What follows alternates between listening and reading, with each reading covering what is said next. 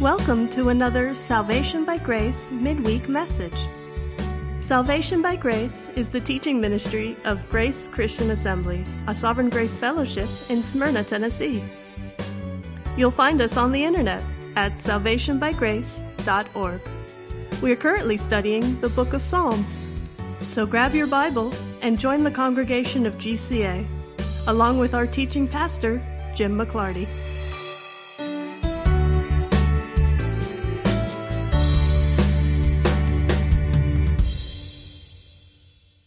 I don't plan to keep you very long tonight because the psalm that we will be looking at is Psalm 36, and it is not a particularly long psalm, but it is a very theological psalm. In fact, it is so theological that the Apostle Paul actually quotes from it in order to establish the scriptural basis for his arguments about human depravity. So for the first part of this evening, we're going to be talking again about human depravity. Here at GCA, we identify ourselves as a Sovereign Grace church. Sovereign Grace theology sometimes goes by the nickname of Calvinism. But whether you're talking about Sovereign Grace or Reformed theology or Calvinism, it all begins at the same place that the book of Romans begins, which is establishing that all human beings are in fact fallen, depraved, and sinful. If you don't know that, if you object to that idea, and there are plenty of denominations that do object to that idea, but if you reject that idea, then you don't really see the very, very good news of Jesus Christ. This past Sunday, a few times I said, we are really saved people. And I said that after reciting all the things that Christ had actually accomplished on our behalf, despite the fact that we are fallen human beings, despite the fact that we are rebellious and sinful, despite the fact that, as I keep on saying, we cannot be the answer to our problems. We are the cause of our problems. And so when you think about how truly holy God is and how truly sinful you are, the answer cannot be you, and you cannot really appreciate the goodness of the good news, the amazing part of the gospel of God's free and sovereign grace. You can't really appreciate that if you don't know how truly fallen, how truly depraved you are. So I really don't understand the various theologies and denominations that try to play down God's sovereignty and salvation and try to play up man's capability and try to claim that human beings can save themselves by their own efforts, their own work, their own commitment to their own faith. Tom and I come out of a church in California where we were taught faith in faith, basically. Faith was something that you did. You revved up your own faith, and then God would respond to that faith that you yourself would rev up. So you knew that you were saved if, in fact, you could say, I've revved up my faith. So essentially, that's faith in faith. Rather than being faith in Christ. Faith in Christ is confidence in the finished work of Christ to accomplish everything necessary for your full, complete salvation and redemption. And part of the reason that I am so amazed at theologians or books or denominations, people who try to downplay the sovereignty of God in salvation by raising up human beings, part of the reason that amazes me is because the Bible keeps saying the exact same thing over and over again, and the equation does not change. From the very beginning, after Adam and Eve fell, there was sinfulness, there was depravity in the world. The reason that God brought the flood was because he looked down on the sons of men, and every action and every intention of their heart was only evil continually. Okay, that's just a couple chapters into the book of Genesis. On Sundays, we've been looking at the book of Revelation, and what are we seeing? We're seeing depravity galore. and God's judgment against that depravity. And in every book in between, that is the same theology. And so we keep driving home the theological reality, I think the theological necessity, that human beings are incapable of saving themselves, and that God has to do all the saving. God has to be the solution because he gets all the glory. Okay, now having said all that, that is exactly the theology that David is going to spell out now in the book of Psalms.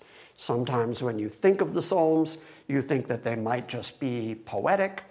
Sometimes they might be messianic and a bit prophetic. But sometimes they're just downright theological. And doctrinally, David agrees with Paul, who agrees with Jesus, who agrees with all the rest of the Bible writers. In other words, there is only one story in the Bible, there is only one theology in the Bible, there's only one anthropology in the Bible, and anything that differs with that is wrong, just wrong. At very least, sub-biblical, not truly biblical. And so Psalm 36 starts describing the state of natural man in his rebellion against God.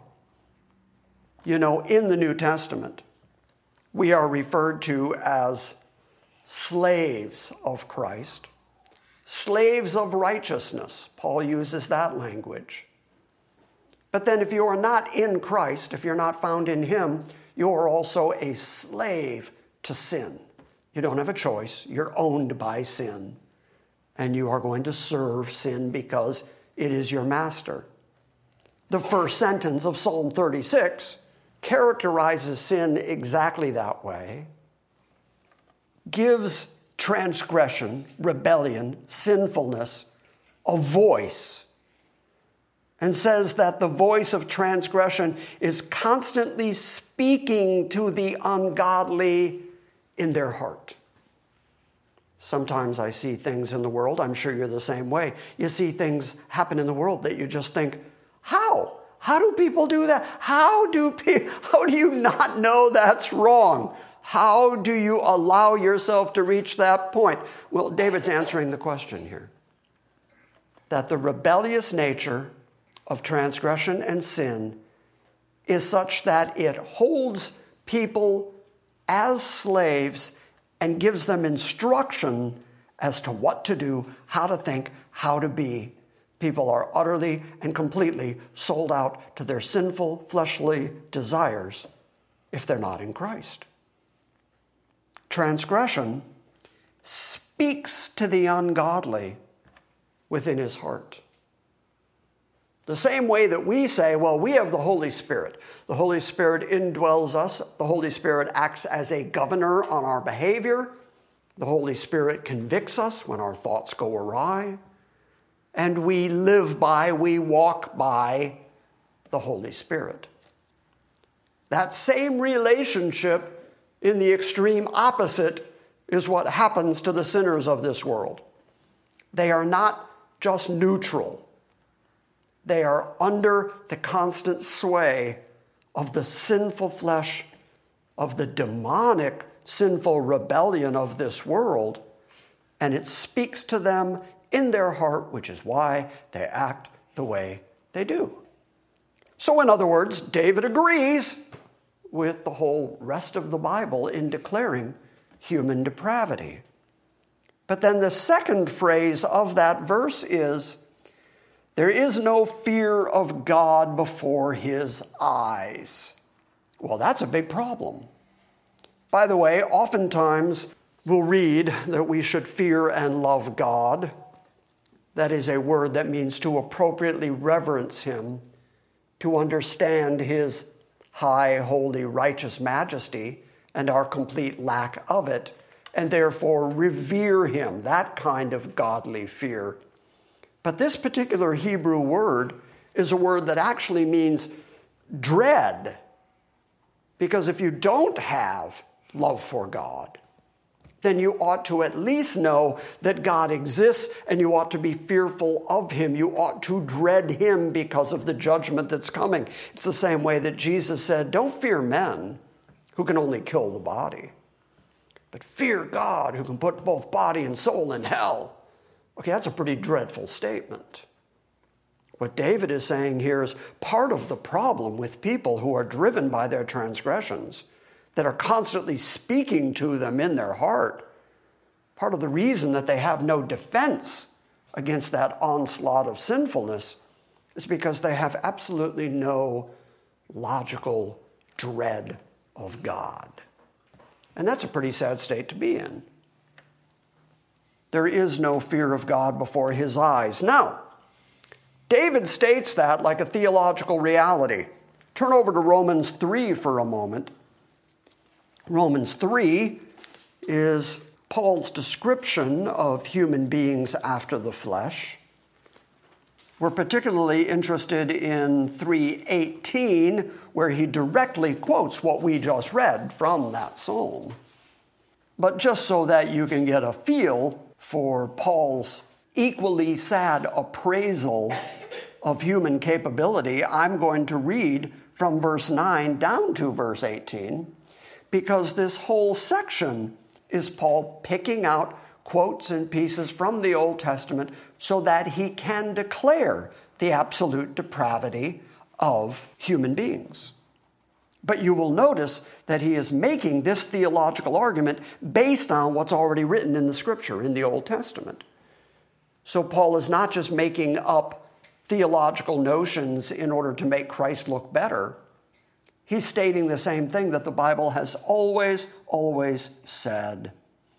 Verse 9, what then? Are we better than they are?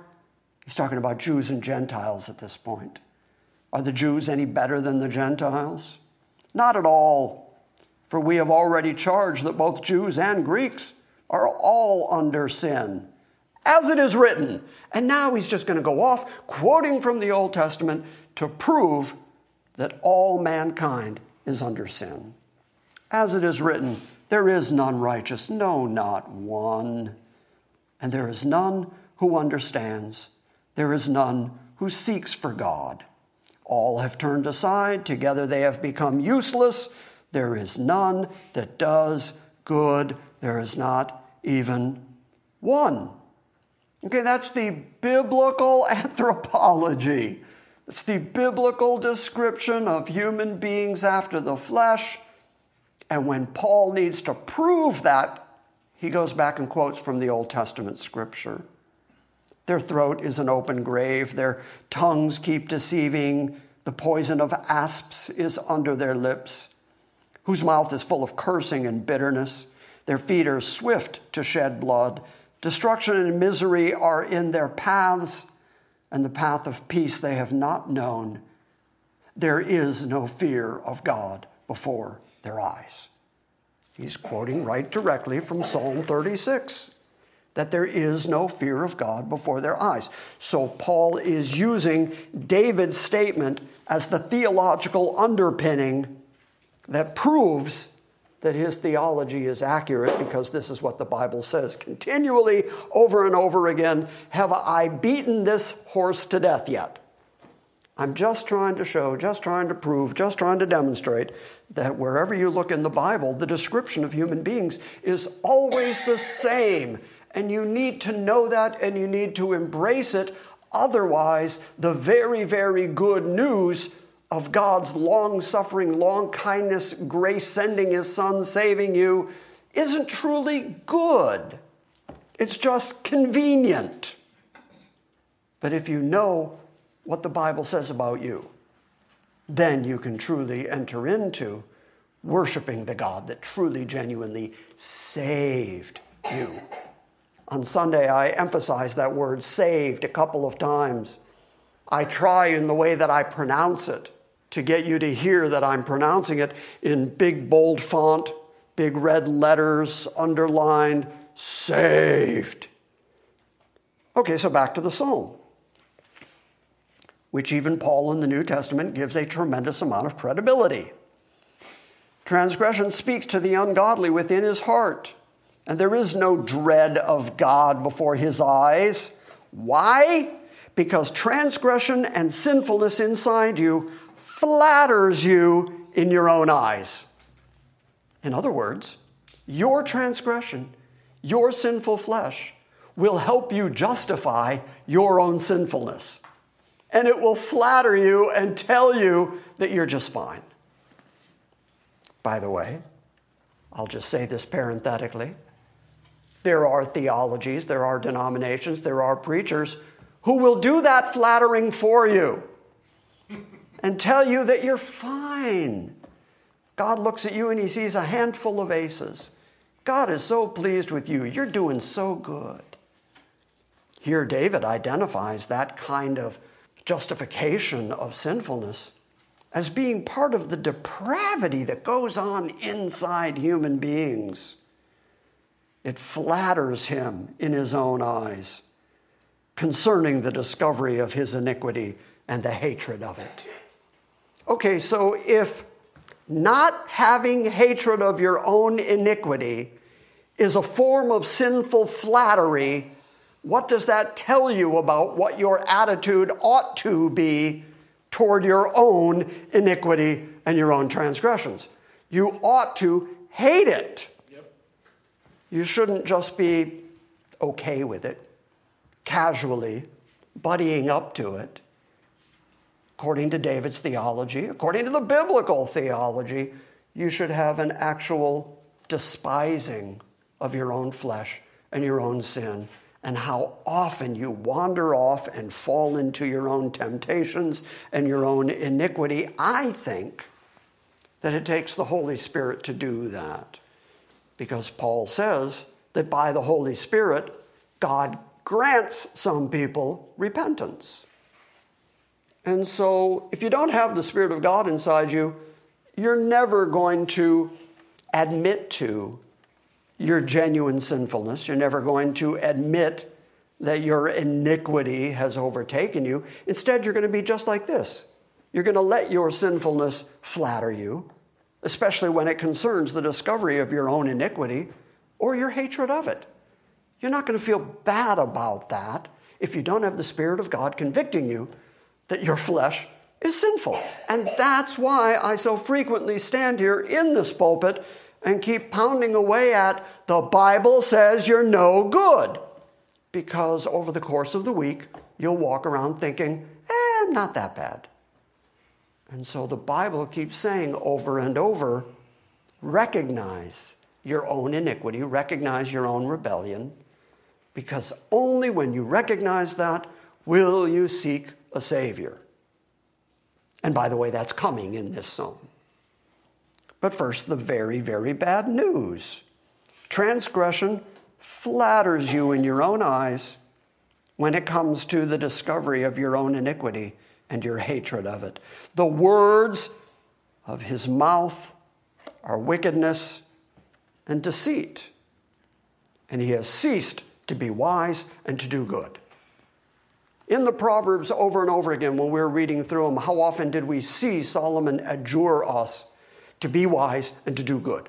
That combination of words is repeated over and over in the Bible. Be wise, which means be thinking, be discerning, understand who you are and who God is, and then do good. Walk out your life after the fashion of God's rules, God's law, God's expectation, God's Spirit, God's holiness. That should be the inspiration for how you act. But the man who is sinful doesn't do any of that. And in fact, if he's talking, he's being wicked.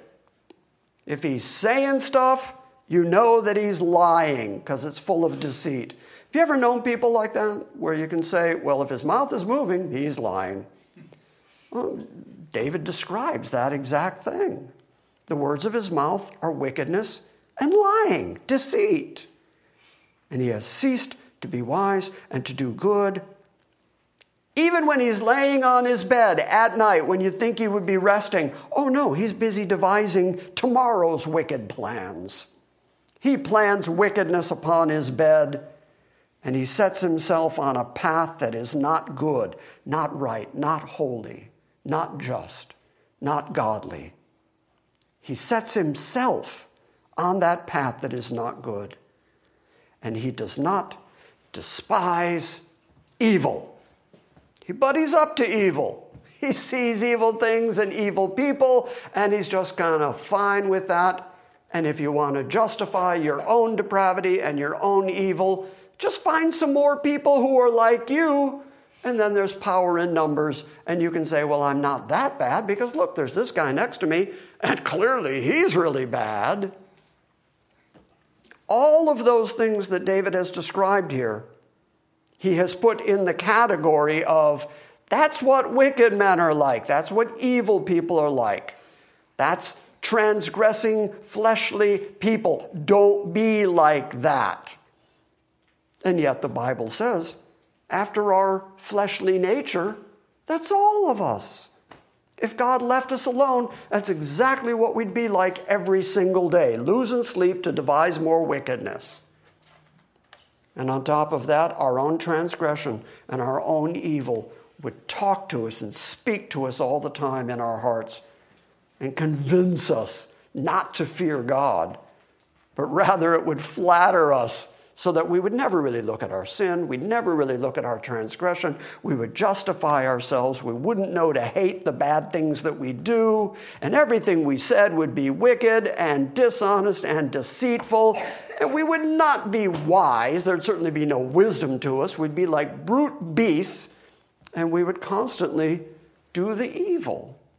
And then gather with other people who do the evil. So if that is who we are and what we're like, that description is not only in Psalm 36, it's in the whole rest of the Bible, which is why I keep stressing it. If that's what we're really like, what hope do any of us have? Well, that's verse 5. In contrast to evil, wicked human beings, David says, but your loving kindness, O Yahweh, extends to the heavens, and your faithfulness reaches to the skies. Okay, now both of those rather poetic descriptions have God's loving kindness being above us. It extends to the heavens, it reaches up to the skies, because when we think of God, we look up. When God changes us and draws us, it's an upward move. He brings us up from our death. He brings us up from our sickness. He brings us up from our depravity. And he does all of that because of his loving kindness to some people who actually fall into the category of the first 4 verses. Anybody here want to claim that you were never like those first 4 verses? Those first 4 verses describe every human being after the flesh without God. For anybody to change their ways, for anybody to have any amount of wisdom, for anybody to dread God and hate their own sin, God has to be the one that does something for you. And his motivation for doing it is his loving kindness, which is so extreme that he will do it for you despite the fact that you're like the first 4 verses. Amazing. It is amazing. You can only understand the grace and goodness of God if you understand the very bad news. Thy loving kindness, O Lord, extends to the heavens, and thy faithfulness reaches to the skies. Boy, that's true. It's just so extensive. It's so immense. It's so massive. It's so beyond us and above us that we can't really imagine that God could love somebody like us. Verse 6, your righteousness is like the mountains of God, and your judgments are like the great deep, like down in the ocean. In other words, he has just described the highest thing on the planet, the mountains, and the lowest thing on the planet, the deeps. And in between them both is the righteousness of God and the judgment of God. And if you know that God is a righteous judge, you certainly ought to fear him. Thy righteousness is like the mountains of God, and thy judgments are like a great deep. O Lord, thou preservest man and beast. How is it that anybody takes another breath? Because God preserved them. I mean, after all, at one point, God flooded the earth and killed them all. If they're still living, if they're still breathing, if they still know their own name, it's because God himself has preserved them. Notice the contrast here. All of the sin, all of the rebellion, all the fleshliness, all the God-hatingness, all the justification, all the wickedness, the evil, is all accredited to man. All the goodness, all the righteousness, all the proper judgment and the preservation all belongs to God. And David places that high above us. So I agree with David in verse 7 when he says, how precious is thy loving kindness, O God. Well, yeah. There's very little in this world that you could name that is more precious than the fact that despite the fact that you're you, despite the fact that you're so rebellious and sinful, despite the fact that you were born hating God and telling lies as soon as you came out of the womb, nevertheless, God would choose to love you and then impose his loving kindness on you, impute his loving kindness on your account and on your behalf. It doesn't get more precious than that. Because you're, to put a fine point on it, you! And he's the God who would love you anyway. And how precious is that loving kindness. And the children of men take refuge in the shadow of your wings.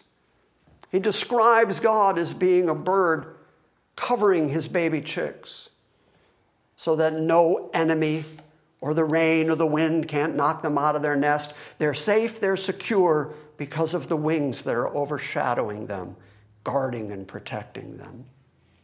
And David says that's what it's like for those people who God has given his loving kindness. Not only does he love them, not only does he judge them properly, not only does he give them his righteousness, but he preserves them for their whole life, and they take refuge in him. Here, I'll put it this way. So, Bobby, where are you going to go?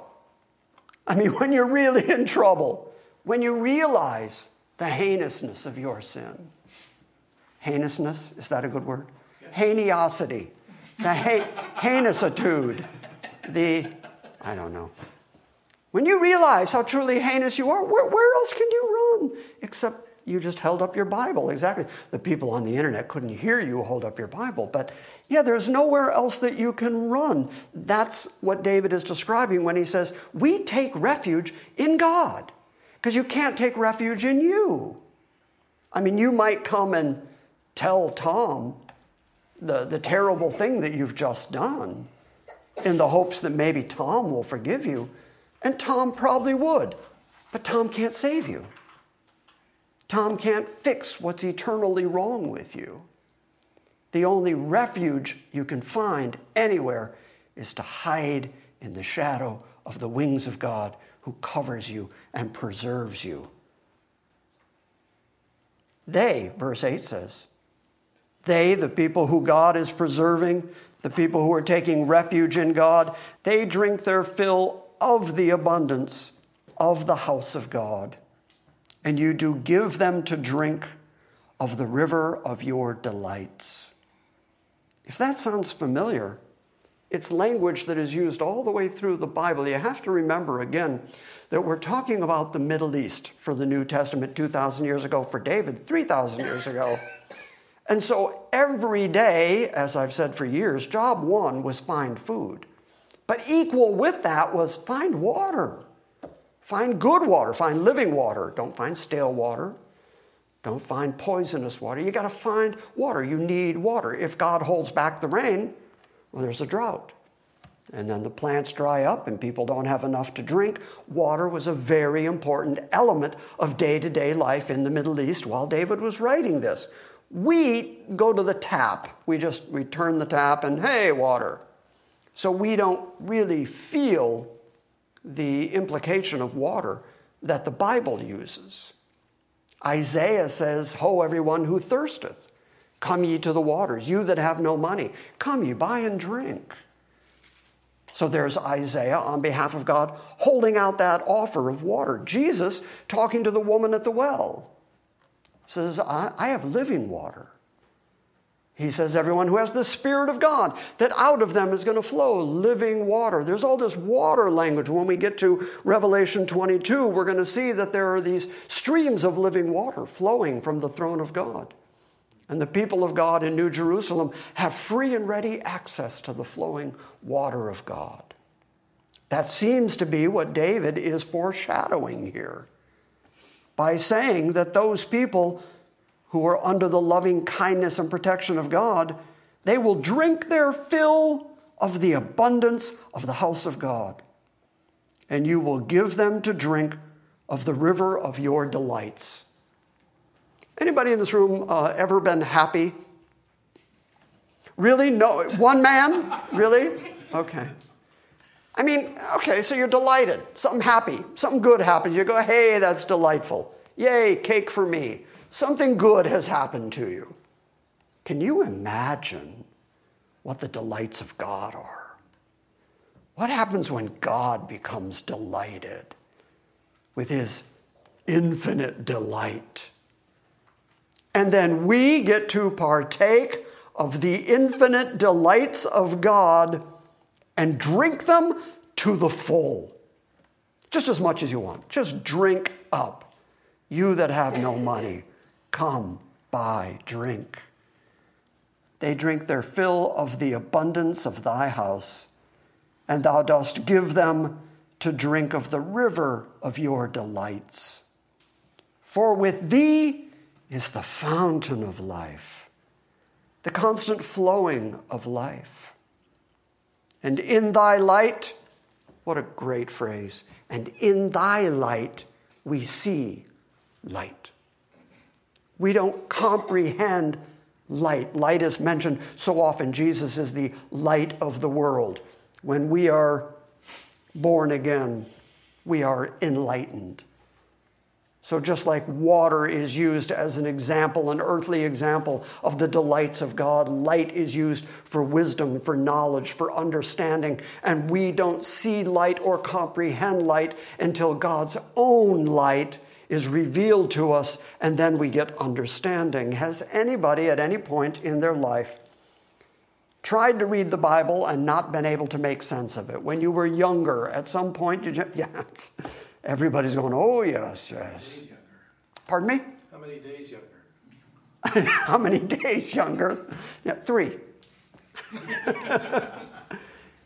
And then one day, you will read a part of the Bible that you've always struggled with or that you just didn't comprehend, you didn't understand, you didn't get the point of all that begatting. Something in the Bible you couldn't, and then you get it. Why? Did you get smarter? Did your reading comprehension improve? Were you hooked on phonics? Did something happen that you suddenly were able to comprehend the English language differently than you did before? No, what happened was you were enlightened by the Spirit of God. And you won't know light until you see God's light. The book of Genesis begins by saying that there was nothing, void, formless. And God said, let there be light. It started there. God, by his own power and in his own light, exercised his own energy in order to bring about light in the universe. So even today, as you look at our incandescent lights, or if you walk outside and you see that big light in the sky, all of the light that exists because God generated light to begin with and then generated spiritual life so that we could have some comprehension of him. And David condensed all of that theology into the phrase, in your light, we see light. In the light of God, that's where wisdom and comprehension comes from. Isn't that a great phrase? Mm-hmm. So then, in verse 10, David continues the prayer, having extolled the virtues of God's loving kindness And having contrasted God's loving kindness to human depravity, he then prays in verse 10, "O continue thy loving kindness to those who know thee." There's a good prayer. Yes. You've loved me up till now. Don't quit. I'm going to sin again. I'm going to fall again. I'm going to fail you again. I'm going to rebel again. I'm going to wander off like the dumb sheep I am. But I am counting on you in your loving kindness, your eternal loving kindness, to always find me, to always save me, to return me to the fold, to cover me, to cover my sins, to protect me eternally. So therefore, continue in your loving kindness to those who know you. And your righteousness, continue your righteousness to the upright in heart. So how do people become upright in heart? Remember that this psalm began with, transgression speaks to the ungodly within his heart. But by contrast, the godly have the righteousness of God in their heart. And where do they get that uprightness that they're able to walk out? Where do they get the wisdom of what is righteousness and what is sin? They get it from God, whose righteousness produces uprightness in our hearts. O continue thy loving kindness to those who know thee, and thy righteousness to the upright in heart. And let not the foot of pride come upon me. Should I say it again? I've said it so many times, it should be tattooed to your brains by now. The most often recited sin in the Bible is pride. And here David contrasts his self-serving pride with God's righteousness. He wants God's loving kindness to produce uprightness in his heart because of God's righteousness. And by contrast, don't let the foot of pride come upon me. Now, the fact that he says the foot of pride, he is probably talking about his enemies who would want to conquer him, who would want to conquer the people of God, who would want to conquer Jerusalem. And whenever you went to battle with foreign kings, once you had defeated a foreign king, what you would do is they would put their head down in the dust and you would put your foot on their head. And David seems to be describing that very thing, saying, don't let my enemies defeat me to the point where they pridefully put their foot on me. And let not the hand of the wicked drive me away. We've seen many times in the Psalms David's pleas as he is running, as he is acting like he is mad, as he is running from his sons and from his enemies.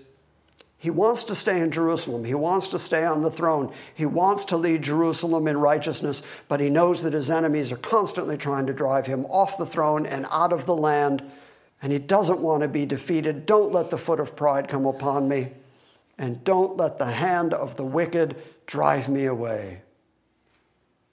Verse 12. There the doers of iniquity have fallen. I think that's when he's saying, God is going to preserve me. God is going to continue in his loving kindness to protect me, to preserve me, to keep me on the throne, to keep me from the foot of pride. And when he does that, the doers of iniquity are going to fall. And they have been thrust down and they cannot rise. Which I think is David's way of saying, God wins. And therefore, if you're in God and if God is for you, who can be against you? And ultimately, the doers of iniquity are not going to be able to conquer the man after God's own heart, who God himself set on the throne over Jerusalem. Therefore, David is taking refuge in God himself because he knows he's being attacked by the wicked people who are described in the first 4 verses. So I think ultimately what this whole psalm is telling us is, if I can sum it up, the whole psalm is about human beings are just no darn good. I think we all agree with that, right? David takes some pains in the first 4 verses to tell us how not good those people are. There's a terrible sentence. But how truly wicked, how truly evil those people are. And the only refuge that any of us have, we cannot protect ourselves. We cannot defend ourselves from the wickedness of this world. The prince of the power of the air is active. And the spiritual wickedness in high places is carrying on day and night. And the rulers of the darkness of this world seem to just be partying at this moment in time. The world just seems to be becoming more and more wretched every day. So what are we going to do about it? We don't have the power, we don't have the ability in and of ourselves, in our flesh, to actually defend ourselves against that. And we will fall prey to the wickedness of this world were it not for the fact that sovereign, holy, righteous God is on our side. And that in his loving kindness, he is preserving us, he is protecting us, and he is giving us a place that we can run and hide from this world, knowing full well that he's going to pour out his delights and his loving kindness on us. So in other words, first 4 verses, bad news. But when you understand the bad news, you can really, really celebrate the good news that comes after it. And that's why we talk so often about the good news of the gospel. Does that make sense? It's good news, all right. It's good news, all right. And it's a very theological psalm that even Paul picks up and quotes from to prove the validity of his theology of human depravity. So I figure if Paul can pick up that psalm and say, this is my theological basis, then we can pick up that psalm and say, this is my theological basis. Any questions about that? Comments? Feedback? All right. Thank you for listening to this week's Salvation by Grace midweek message. We encourage you to visit our website at salvationbygrace.org for books, Q&As, and our ever-expanding archive of audio sermons. And we invite you to join us next time when we gather around the Word and study the sovereign grace of God.